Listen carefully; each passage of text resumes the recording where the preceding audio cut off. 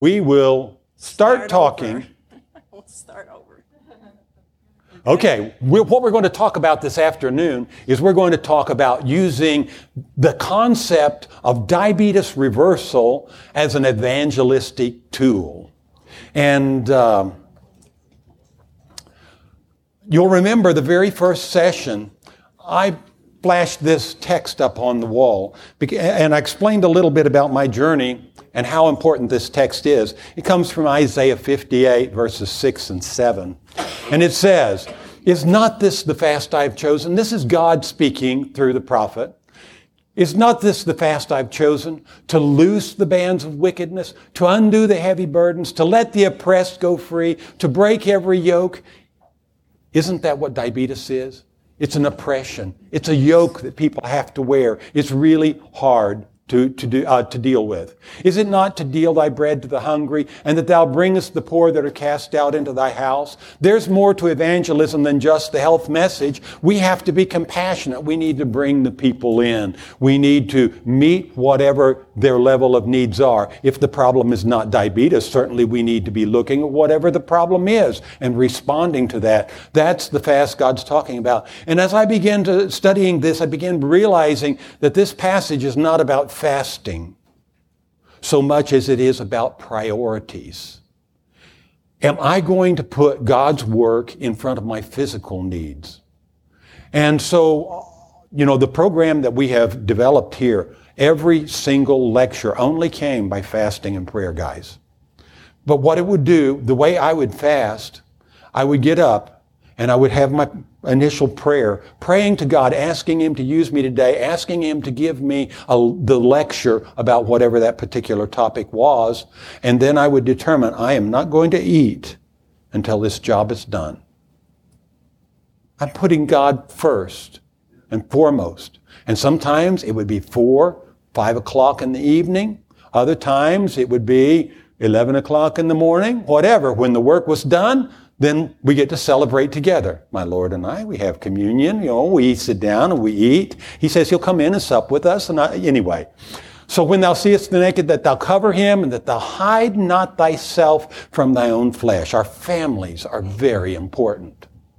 And then those verses are followed with verses 8 through 10, which has a promise in it. It says, "Then thy light shall break forth as the morning, and thine health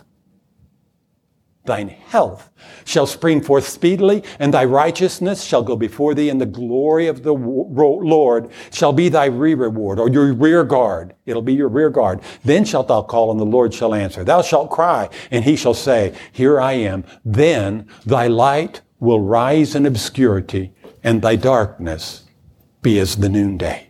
What a promise for our church. What a promise for our church. If we could only internalize that concept and apply that. And so that's what we're going to try to lead you through. This is a very familiar passage to you all. Some people have told me that I'm nauseated and I'm so tired of hearing that. Well, if you're one of those, put your fingers in your ears right now, because I'm going to read it one more time. Christ's method alone will give true success. God has a plan how this whole world is going to end up.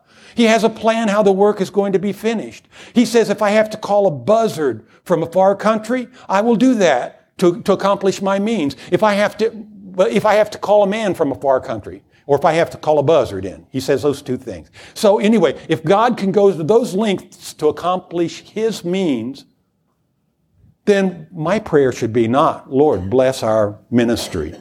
I don't pray that prayer. I try not to.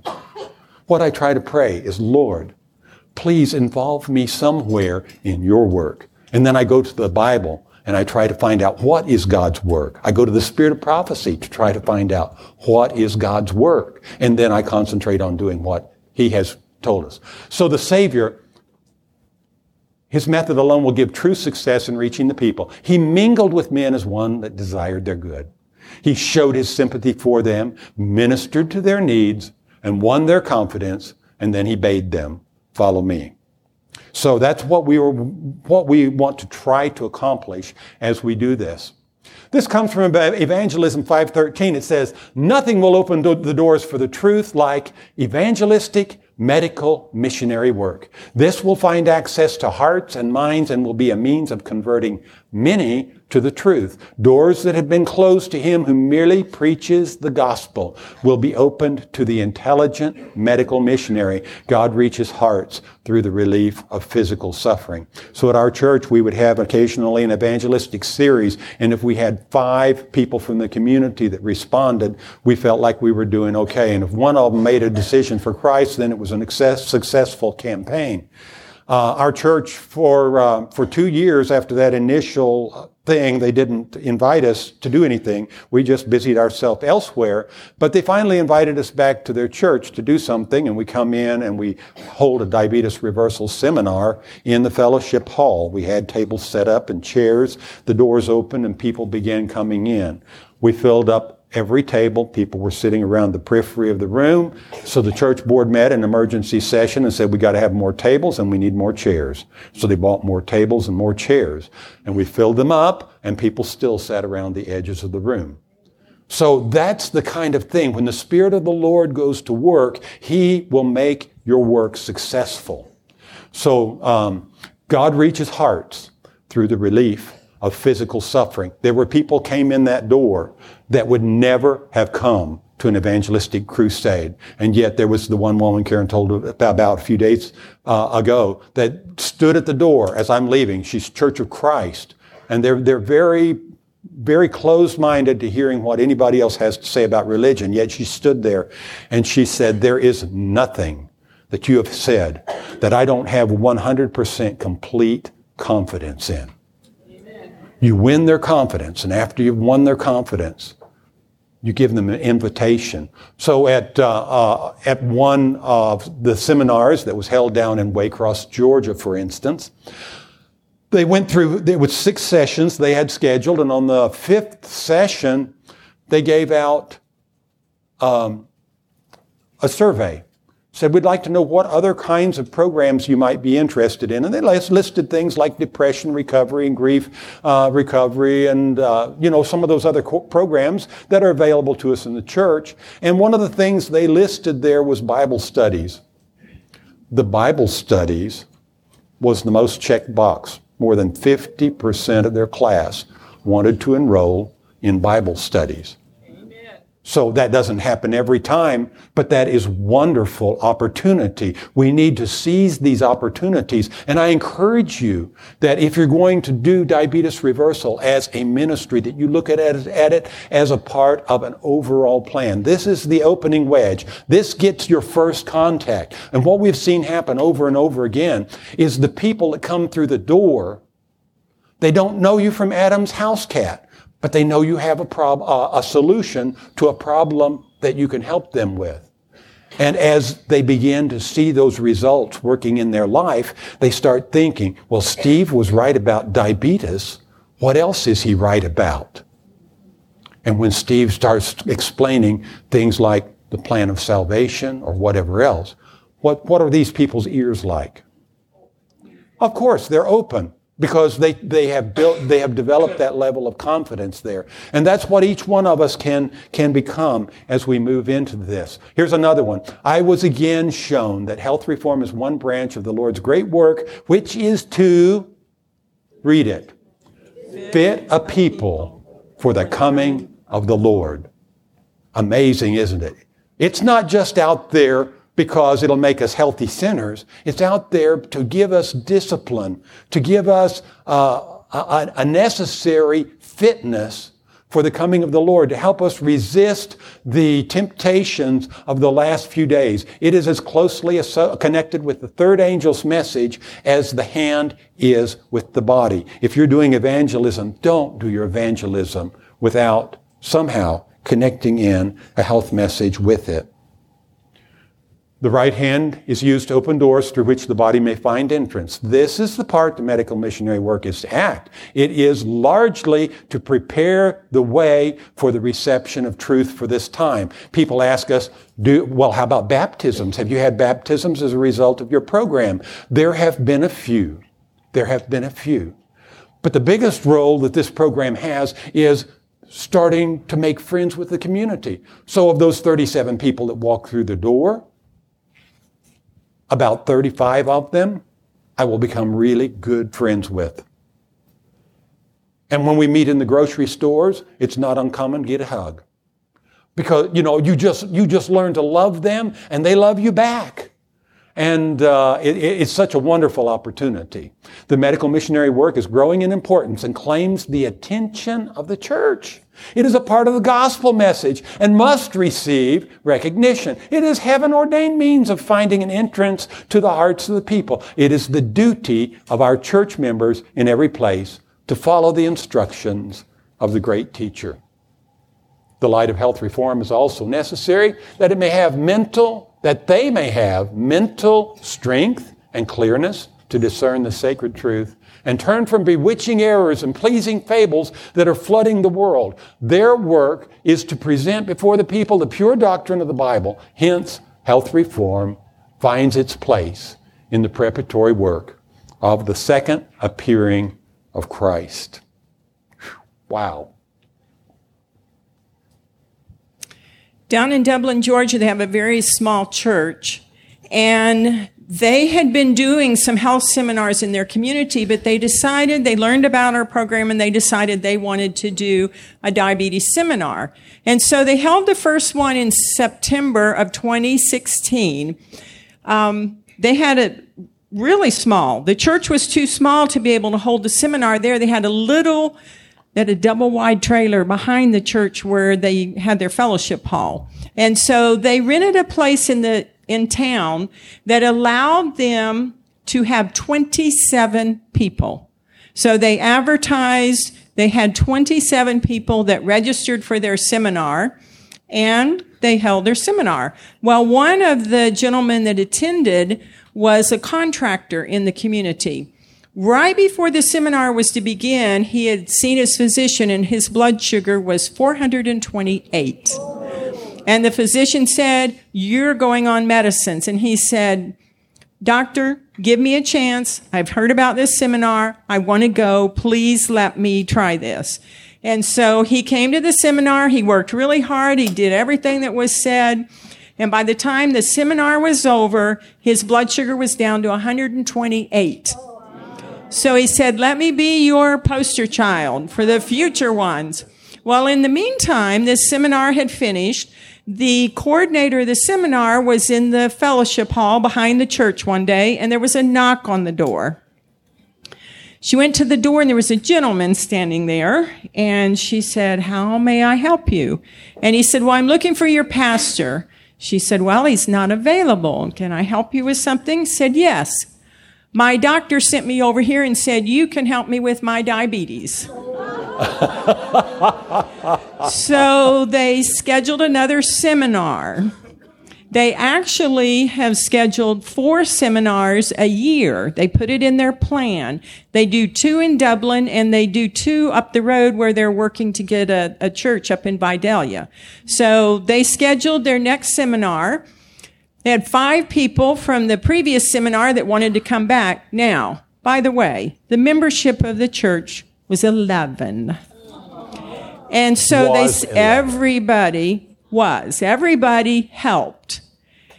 But they had 5 people that had attended the first seminar, and they wanted to come again. And you will find this, and it works really well. Becky Cheney, they told you about, she came to a seminar. She's a nurse practitioner. She came a second time, a third time, a fourth time.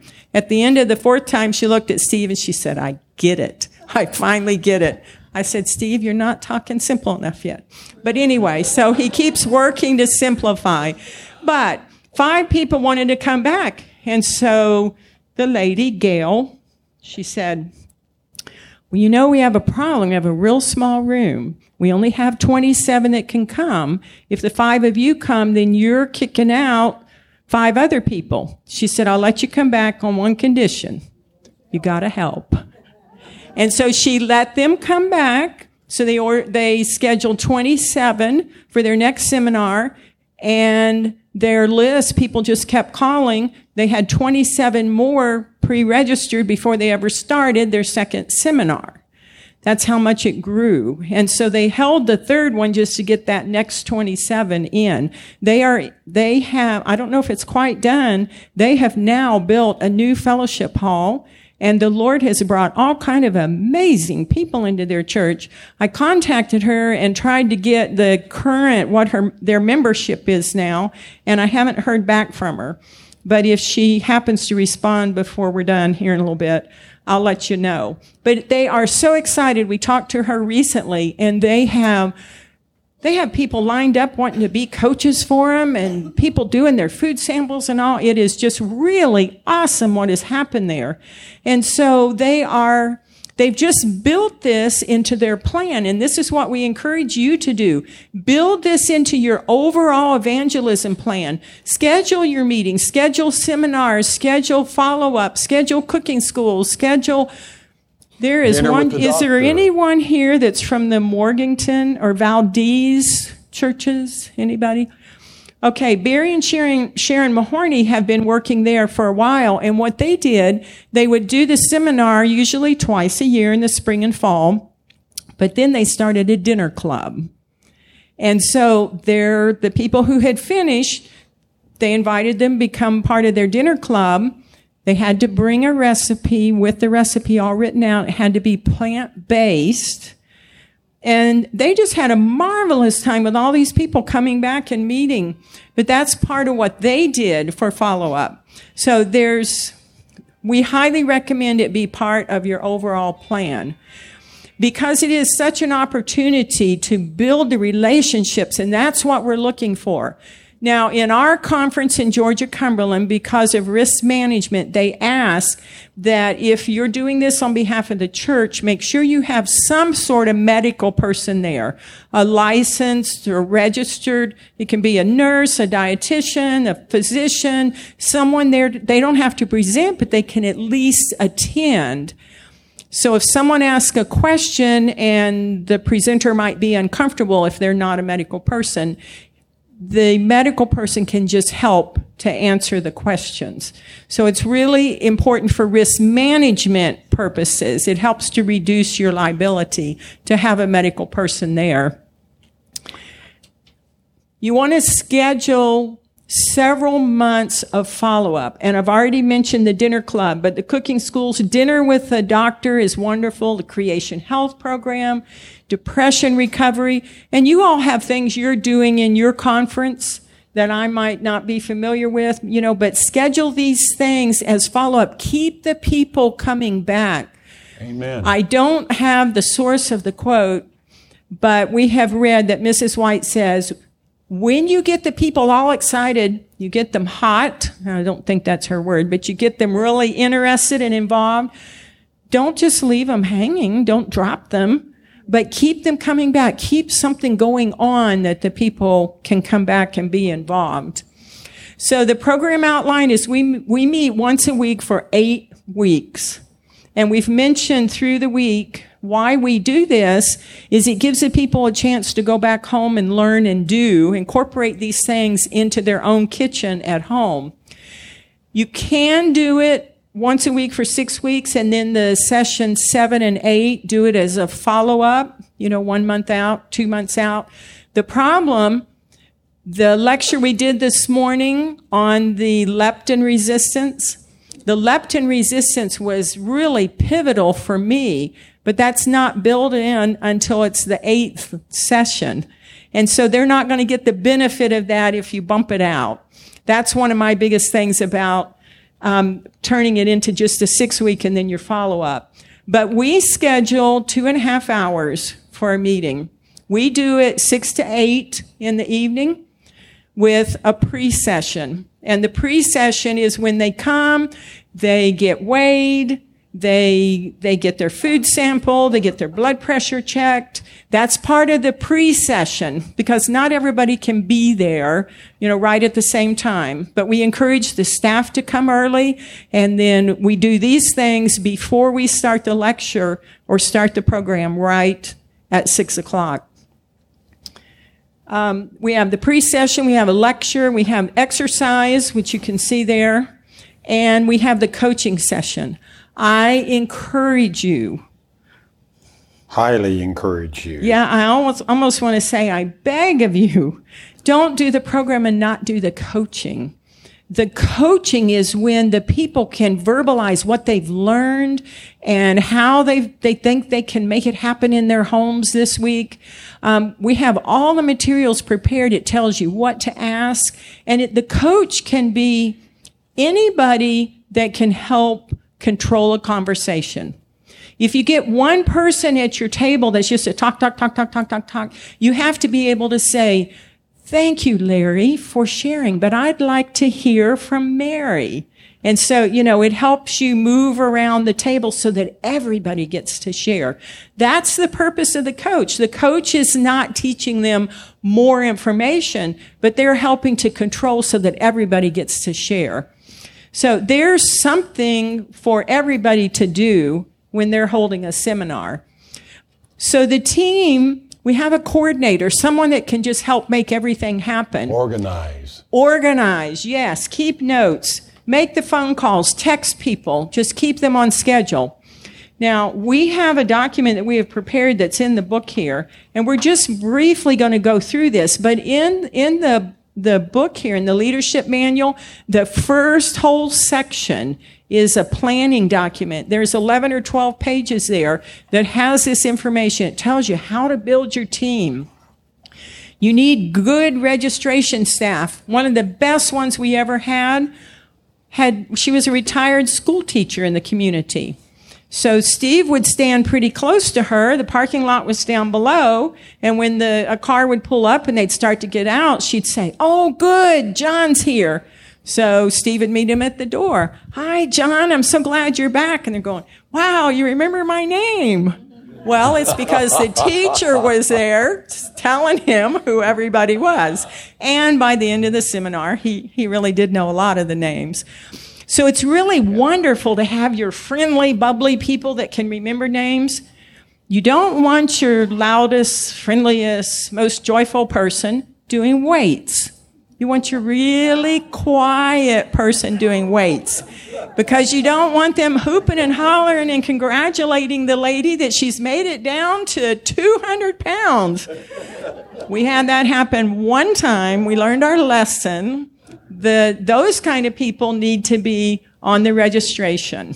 So you really do need more than one person that can do blood pressures, because if you have 20 people coming to your seminar, it takes 2 to 3 minutes to do each blood pressure, so you need time. So it's really helpful in that, and you can really connect with your participants while they're getting their blood pressure checked. Also, who at your church brings the most beautiful dishes to fellowship dinner? All right. Then I would go find her and say, "Would you do food samples for us?" We don't need a whole meal. We need a simple food sample so that people can start getting the idea that high fiber food tastes good. Right, Judy? Absolutely. She did food samples for us down at Ottawa, and it was wonderful. And I think we might even have a picture of one of them in here. So that's the kind. Find those kinds of folks. We had a seminar where they prepared a whole meal for the folks as they came in. Well, folks, there's a problem with that. Yes, we want them to get to that place where they really enjoy it, but these folks aren't used to eating high fiber foods. And so when you bring them in and you give them a whole meal every week of all these high fiber foods, they're not going to feel good right at first. They may not even enjoy it all. And it just doesn't go over as well. It's much better to do a food sample that they can enjoy and a recipe that they may even go home and try, get the groceries on the way home, whatever. So these are the different stations. And when you have a smaller class, we double up. When you have plenty of people and can have a bigger class, then you have a separate height station, separate weight station. It's wonderful if you have medical presenters, but if you don't, the transcripts are in here. Everything you need to say is right here built into the manual. It's wonderful if you've seen Steve lead out in the exercise and then he's so short of breath he can't talk to you. Well, it's really nice to have someone else do the exercise. And in the seminar we just did down in Benton, Tennessee, You know who they had do their exercises? Their pastor. And it worked great because he was connecting with the people. And furthermore, it got him there. And he listened. And he started walking. By the time our 8 weeks were over, he had lost 10 pounds. So he was a testimony for everybody. But furthermore, he was really comfortable. I've never been comfortable enough to do this, but he was so comfortable. He stood right up front and he said, if you want to try these vegetarian foods, this good plant-based food, he said, come to church. We have fellowship dinner every Saturday afternoon about 12:30. Come at 12:30 and you can eat with us. Wow, it was awesome. Anyway, you also need a gopher.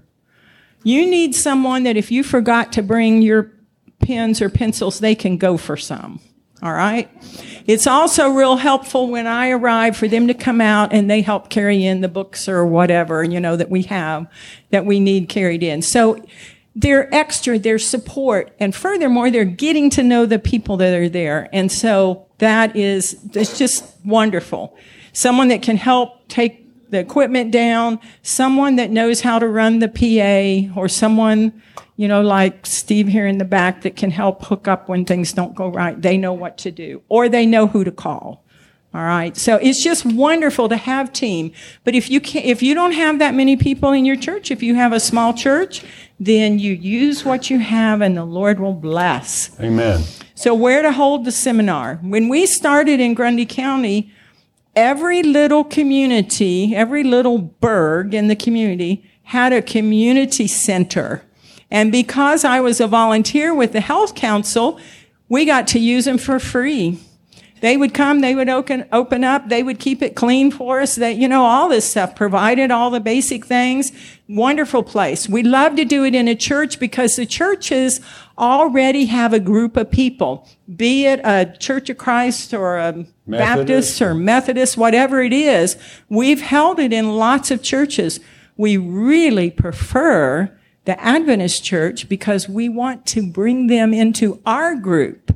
So if our members will be there and support it and just love these people as they come in, that's really ideal. But we have nothing against going out in the community and just loving the people in their own churches. We've done it in senior centers. We have the jail. At the jail, you have a captive audience. Okay? It works really well. And what they did in Grundy County, they ended up putting a garden in the yard at the jail, and they started raising their own food. So, just a thought. Also, the library works well. City Hall works well. Grocery stores. In Bristol, Tennessee, they have a Kroger that has a big conference room. So we went up there and held it. It was really neat. I mean, the people can walk out and go right out there and shop. So it worked beautifully. We always charge a registration fee. If you do not charge a registration fee, the people won't have as much buy-in. If they're paying something, they have the buy-in and they will come more faithfully. We usually do $45. $15 for a handbook, $15 for a full plate diet book. Those are your two basic books that everybody needs, and you use it for every seminar. If they've already been through a seminar and they want to come back, they don't have to buy the books again. But at least the $45, that gives you a little bit to help with advertising and a little bit to help with food samples. On average, now I know food prices are going up. Oh, he's going to come rub me on my back now. Food prices are going up, so you need to evaluate, and if you need to charge a little bit more, then, you evaluate. But usually, on average, a lentil soup, it doesn't cost much to make a lentil soup for 20 people or 25 people. But on average, from $30, maybe up to $50 a night, will take care of your food sample for a group of about 35 people. So, but always provide a limited scholarship. No, you can keep that. But what I wanted to tell them is, a lot of times churches struggle with their budgets. They have all kinds of other expenses that they're dealing with. We shouldn't recoil from the idea of charging something. Now, Crossville, Tennessee, they had a physician that started plan to hold this, but it was the health leader of the church where it really started happening. And one day she felt impressed. Well, they'd been preparing for the seminar, and she'd been praying for people to come. So they wanted to hold it at Fairfield Inn, which is a senior retirement community, golf course kind of thing. And so she went and talked to them at the people that would coordinate the meeting there for the community. And she told them what they wanted to do. Well, first they were having a board meeting. And the Lord impressed her that she needed to go to the board meeting of this country club, the Homeowners Association. So she's going, Lord, I've never been to one of those, and why should I go? And the Lord said, I want you to go to this meeting. So she went to the meeting, and she's sitting back there, and she's listening to the agenda, and they got to the part, they're talking about the country club. They needed more people to come and eat at the country club. And she felt the Spirit prompting her. She got up, she walked down, she said, I'd like to address that issue. And they're looking at her like, who are you? And she said, the problem is we are older folks, we care about our health, and the food at the country club is not healthy. And they're looking at her and they said, well, let's talk about this after the meeting. So after the meeting, there were 3 of them or so that met with her, and they talked, and they said, look, if you can get 100 people to come to your seminar, we will put something healthy on the menu at the country club. So she went home and she got down on her knees. She said, Lord, I need 100 people. Now, they had been holding this seminar for 2 or 3 years in their community, and they average about 50 people each time they do. She said, Lord, I need 100 people. Well, she called me 2 or 3 days before the seminar was to start. They had 104 people registered, paying, was it $50 a person they were paying? Yeah. And the country club had already added to their menu a vegetarian burger. So they had 86 of those 104 that actually completed the whole program. It's just amazing. And furthermore, they got to use the premier dining room for free. And the church budget, they had started out allocating $3,000 for this diabetes reversal program, but they brought in $4,500 or $5,000 roughly. So the net result was the community made a contribution to the evangelism fund of the church. That's the way to run evangelism, is it not? Let's let them help support the program. And the reason that we say have a limited amount of scholarships that you can offer to people is that inevitably there's someone. Diabetes is a vicious disease, and the medicines cost a lot. If they have wounds, there's lots of dressings. There's just a lot of stuff. And so just make it available that if they cannot afford to pay, let it come out of the budget. Usually, maybe one person or 2 people might ask for a scholarship, and we put it right on the flyer, limited scholarships available. Most people, they don't want it. They want to pay. No, I can take and care we're of myself. happy. No, I can take care of myself. That's exactly what they say. So, but do make it available. It just helps in the community if they understand that you understand what they're going through and you're willing to help them as needed. So, why don't you talk about this? So what kind of equipment are you going to need? Well, you need you'll need a computer. The program that we have done, we did for Microsoft PowerPoint. It will not work on Keynote. If you have Keynote, the graphics are all distorted and the whole 9 yards. So you would need to get Microsoft PowerPoint. But It works very well on Microsoft PowerPoints, but you need a laptop, or you could actually load it on your cell phone if you wanted and do it from there. But you're going to have PowerPoint for your cell phone. Anyway, then you'll need some kind of projection device. Now a lot of churches are coming up with these great big screen TVs. Their sanctuary or their fellowship hall are already equipped. All you have to do is just plug into that. Anybody that is in your church that is a little tech savvy, your AV guys, they can help you make the connections if you don't know how to do that. And then you will just project right onto the screen like this, or onto the large screen television. But you'll need some kind of projection device. And consider the room. If the room doesn't have a projection device, sometimes you have a light-colored wall. We've projected right onto the wall at times, but sometimes we have to bring a screen, and we do have that equipment for ourselves. You need a good projector. Make sure your lumens on your projector are bright enough to project if you're holding this, especially during the summertime when the days are long and there's a lot of ambient light. Otherwise, the people may not be able to see the image on the screen, or you'll have to pull it up real close to be able to see it at any rate.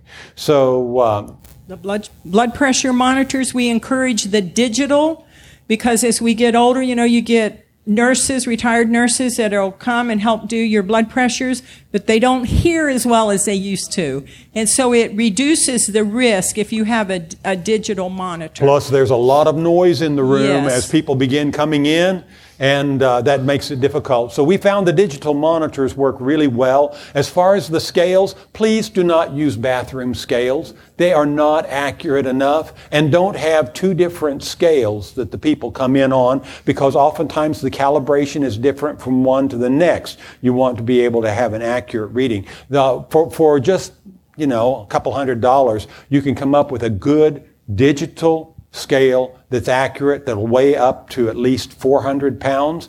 You may have a few individuals that come in that exceed that number, but the majority of the people will not do that. And so have also some type of height measurement device. Now we have a device, they make it for measuring people's height. It's a collapsible thing. You can easily carry it in, you put it together, and it has a thing that comes down and sits right on top of their head and makes an easy readout.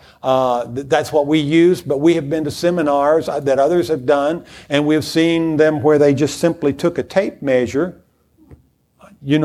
stretched it up the wall, put it on a board, tacked it on a board or something like that, and they had people standing there, and then they had like a book or a block of wood they put on their head. That works too. The reason we did that is we have written some grants, and when you're writing grants, you try to have accurate information, and an accurate BMI was something that we felt like was important. The kind of records that you keep, I encourage you to lock them up, like in a locking file cabinet in a locked house, and just keep them for a while, and keep track as well of all the volunteers that work. Have them sign in every night, because if you have the opportunity to apply for a grant, a lot of grants have this thing that they say, okay, we'll give you this much money, but we want to see you make a contribution as well. And one of the contributions they will require oftentimes is in-kind receipts. And so if you can put a valuation on people's time and the time that they spend volunteering. If they're a registered nurse, you have one rate, you have another for support staff, etc. But you can use that as you're writing your grant to ask for public monies or foundational monies or things like that. So you can actually apply for grants outside of the church, and you can get additional support to help you in your community. So that's one of the reasons why we collect that information. There are many ways of networking. Folks, we recognize that it is more difficult now with COVID. You can't just walk in and get the support that you used to be able to. But still, the local health department, if nothing else, if you take them flyers, they will mail that information to every single one of their diabetics to let them know of the upcoming program that you're doing for your community to help get the word out. Also, the hospitals, we'll show you a picture in a minute. We had a nurse come from one of the local hospitals that did blood pressures for us at one of the seminars. Medical church members, any of the help that you can get. Local physicians, get involved with the Lions or Rotary clubs. They are looking for people that will come. In our area, they actually met every single Tuesday, and they needed, if we walked in, inevitably, they would be asking him, can you talk for us today?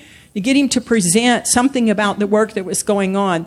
The Lions Club is very interested in eyes, and they love to have you come and share what you're doing for the people with diabetes, because it does help with the eye care. Local park services, we actually help do some cleanup on trails. We also help put some new equipment, playground equipment at the park. Just ways they love to have you partner, and they'll come and they'll help guide hikes and such too for you. Schools or universities are good for the students. Nursing students need places where they can go and do things, so if you can involve them. Or school kids, 4th grade, we used to go and do sugar demonstrations for all the 4th graders in the whole county. So network every way that you possibly can.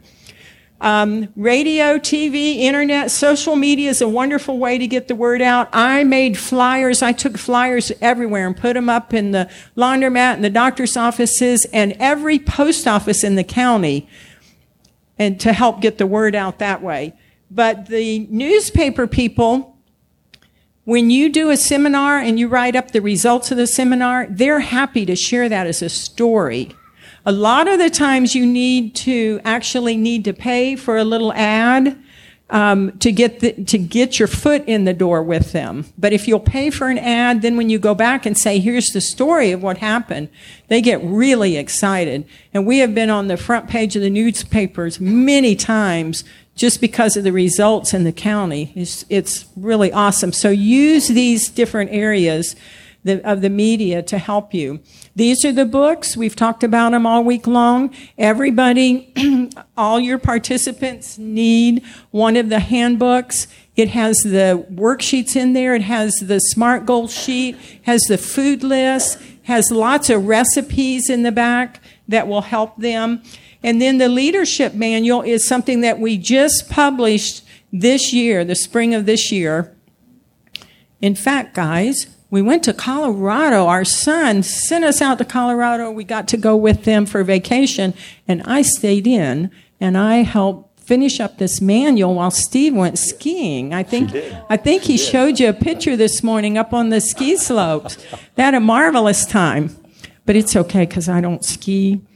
But anyway, so the leadership manual is out. These are the 2 books. The Full Plate Diet, everybody needs that because it teaches them about fiber. And the other one, the Plant to Plate Diabetes Edition cookbook, just helps people to see that you can have good food, beautiful food, and it can have lots of fiber in it, and it can help them. That book we never bring out till about the 5th or 6th week, because they don't understand right at first to open the book and go, but it's plants. Where's the beef? Once they have had those lectures and they begin to understand, then they're much more interested in it. And we don't include that with the registration price. We sell it. Okay? That way they're getting a little more skin into it as well. So make sure that your stations are private, especially the weigh station. You don't want other people peeking over their shoulder and seeing what the scale says. So make that private. Allow room and arrange for more than one person. We mentioned that already, to do the blood pressures. Whoops. So there's a blood pressure station. This was the nurse from the hospital that came to help us. And we had other things, the stack ups. You may be familiar with that. That little yellow blob over there is 1 pound of fat. And the people really enjoyed being able to get a hold of that. And it's like, when I lose a pound, that's what I'm getting rid of? Absolutely. So if you have access to those kinds of things, they're wonderful tools to help. These are some food samples. You don't want a big, huge plate. You want a little plate with just a little bit of things, and you want it presented very well. The one on the right there is tabbouleh and hummus and falafel. That was for the weekend program up at Bristol. So they did several things that they put on one small plate instead of, normally we would have falafel one week and have hummus another week and all, but they did that. The other one was at Chattanooga First Church. Anyway, that's just how they presented it. So okay. When you're using PowerPoint, those of you that have used PowerPoint a lot may be well acquainted with it, but we've written the transcripts in such a way to give you a clue as to what you need to do for using your presenter. Now, when you're using PowerPoint, having a presenter like this is really important because you just click a button and you move to your next slide. You can buy them at Walmart. They have a little USB drive that you pull out and plug right in the computer, and it makes the thing work, and it'll just advance it forward, backward, or you can just darken your screen like that if you want to. It actually has a laser pointer. If I'm up close enough, you can see the laser pointer, so you can point things out on the screen if you need to. And so they're very handy. They cost about $20, or you can buy some deluxe kind for just a little bit more. But anyway, I've been through several of these, and they're all basically the same. Really nice. So PowerPoint programs are available for each one of these sessions, and they come with the leadership manual. You open up the leadership manual, and they're in a little plastic packet right under the front cover. And it also includes electronic files. So if you have files that you need to print out, registration forms, letter for the doctor, things like that, you don't have to do all that work. It's already done for you. Just bring up the file, put it in your computer, and punch print. Make any edits you want to make in order to make it appropriate for your particular situation. And then the transcript is provided in here slide by slide. You have each slide as it appears in the book. Those of you that already have the booklet will understand exactly what I'm talking about. And you'll notice there's highlights in there. The highlights in there correspond to the notes that are in the presenter view. I'll show you those in just a moment. But there's also double spaces. Anytime you see a double space, it means click your clicker. You know, advance your slide. So if you're in the middle of a slide, there are a few slides that actually have animations, but you see the double space, you click that, and it'll, the animations will come in at just the right time for you. So practice. You know, I went on a Share Him program, and when we got to Tanzania, Elder Falkenberg was there. The senior Elder Falkenberg, he led out an orientation session. And one of the most important things he said in that session was, before you get up front, know what you're going to say. Practice each session out loud at least 3 times. That will identify where you're going to trip up, where you're going to stumble, where you're going to have trouble with your presentation. So if you're not, we have had presenters that have done the program in Johnson City, Tennessee. They had one particular program. They had advertised well. They had a good crowd coming. They had a different presenter for every night. Not exactly what I would recommend, but that's what was working for them.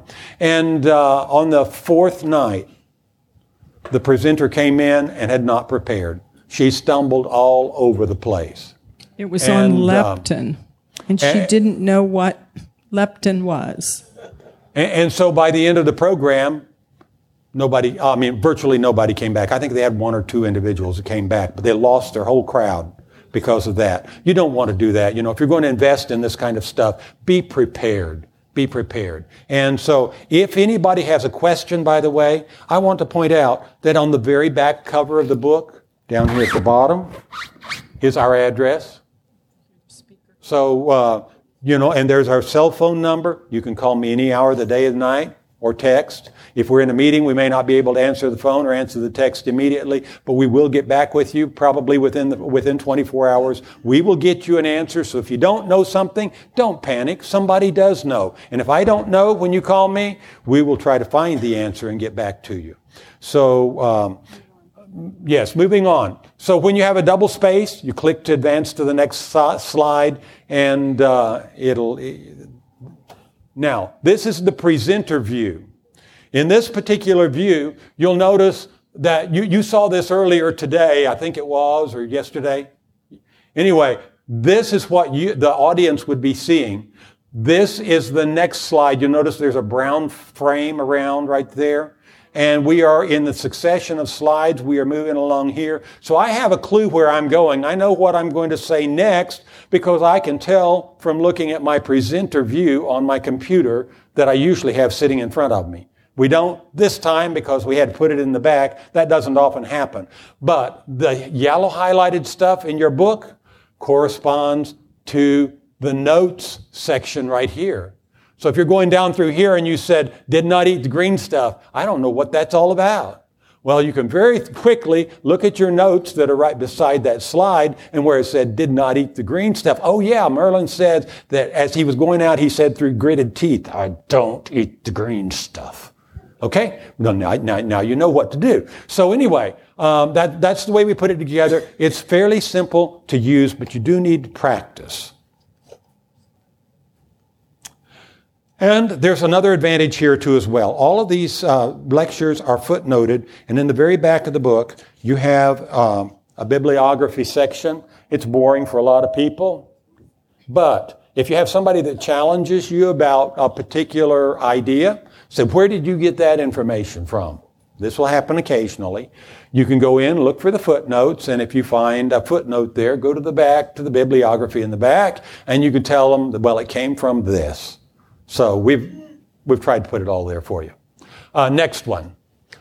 It used to be it was really hard to get plant-based recipes, but there is a plethora, hundreds, thousands of recipes that are now available online. So if somebody is computer literate, all they have to do is go online, and if you're looking for a whole food plant-based dessert, you can find it. If you're looking for whole food plant-based entree, you can find it. If you are not literate in that manner, then you need to purchase the books. So that's one more reason why, some older people especially, they haven't decided to go the learning curve and learn how to do that. They prefer the old paper and book method, and that's just fine, but we're just trying to meet the needs of the populace in that. So these are just a few of the sites that are particularly good that we had latched onto at one point in time. And now the leadership manual. The leadership manual, the things we've been talking about are in the front section of your manual. If you have questions, most of those questions will be answered by going through page by page. Karen mentioned the planning document in the beginning, but after that, it talks about... Right after the planning document is one that is a seminar outline. And that one really is a blessing. It gives you in a nutshell. It's on page 13. It tells you the general supplies that you're going to need for each meeting. It also tells you the session that you're going to be presenting, and it tells you the food sample. It tells you the forms that you will need, and then it reminds you again, remember your general supplies, remember those ink pens, remember the name tags, whatever else that it is. But a lot of the folks have really appreciated having a menu, and the recipes are in the back of the participant handbook, so that they have a copy of it and they can take them home and they can try it. Okay, and let's see where we are. The printable form, there's a sheet in there with sample exercises. There's also food prep guidelines. You really want to use local foods as much as possible. You cannot send everybody to the conference office for, whatever specialty things or to college deal. You've got to have, what can they buy locally? Yes. And a lot of places, you're not going to have access to your whole grain pastas. Do the best you can with what they can have, okay? What they can find at their local store. There's a lot more available now than what used to be. So remember, fresh is better than frozen. Frozen is better than canned, all right? And if someone has something in their garden, encourage them to use it. You will invariably have some cooks that have favorite recipes of their own they want to bring in. Some of them probably will not understand your food preparation guidelines, the restrictions that are there. So we have a list in here that details food preparation guidelines, what you need to look for, what you need to do. We don't want to be doing a lot of real starchy foods right at first because they do drive up blood sugars, but we are looking for the whole food plant-based. Some people say, well, I have got a great cornbread recipe, but the cornbread recipe has a cup of oil in it and whatever else. I'm sorry, that's not allowed for a reversal type demonstration. So anyway, we have that there. The next thing I want to talk to you about is coaching for lifestyle change. Okay, Karen said this is it is about controlling a conversation, and it really is. It's everybody working off the same song sheet. So we have learning objectives for every session. That really drives what we're doing. We're all focused in on helping these people the first night learn what is insulin resistance. So we will tell them what we're going to tell them. We'll tell them what we're going to tell them what we're going to tell them. We'll tell them, and then as we summarize things at the end, sometimes you tell them again, but when they get into the coaching sessions, the coach is going to say something like this. What was it that you learned about insulin resistance that you never knew before? It's not a yes-no question. It's a discussion question. It's something that's going to make them have to think a little bit. And it's also going to help them internalize that information. This is where real learning begins. And your coaches need to understand that their role is not to, well, I got this great vegan recipe, and if you take this and this and this. No, it's not about that. It's about focusing on the learning objective of the night. And everybody working together to help these individuals understand insulin resistance. You don't have to be an expert on insulin resistance to be the coach. You have to simply be able to direct the questions back to the individuals. So someone asks you a question about insulin resistance, and you say, well, I don't know the answer to that. Does anybody here at the table have an idea of what the answer might be? And let the participants tell, because a lot of them may know. And if they do, they share the information, and that's great. If they don't know, then whoever's in charge, your coordinator that's in charge, hopefully will be somebody that is fairly knowledgeable, and they can be circulating around among the tables. That's what Karen and I do when we're holding, we might have 6 or 8 groups around the room, but we're going around, both of us, and we were kept busy the whole time answering questions. It's okay. It's okay. And if we don't know, I say, I simply don't know. I don't know. But I'll find out for you. So there's a 4-step process that we lead people through. The first one is to connect, then reflect, apply, and inspire. And if you do that, that empowers the people with this knowledge and helps them to internalize that. Connect begins when the people walk through the door. You want to meet them. Try to remember their names. Call them by name. And then you have the lecture. You have the meat of the program. And then the work of the coach begins. Reflect on what we just heard. That's reflect. So ask them leading questions that will take them back. And actually, in the book here, we have scripted questions to help them with each of these stages. It'll say, if you'll turn those of you that have the book, if you turn to page 26, you can see what we're talking about on the night 1 when we talk about insulin resistance. So we'll have questions. What reversal strategies did you learn this session? So you ask that to the group, and then after Larry's answered, then you ask Mary, and after Mary answers, you go around, get everybody to discuss that, and then you move on to the next question. And it's a fairly simple process, but it really gets these people thinking.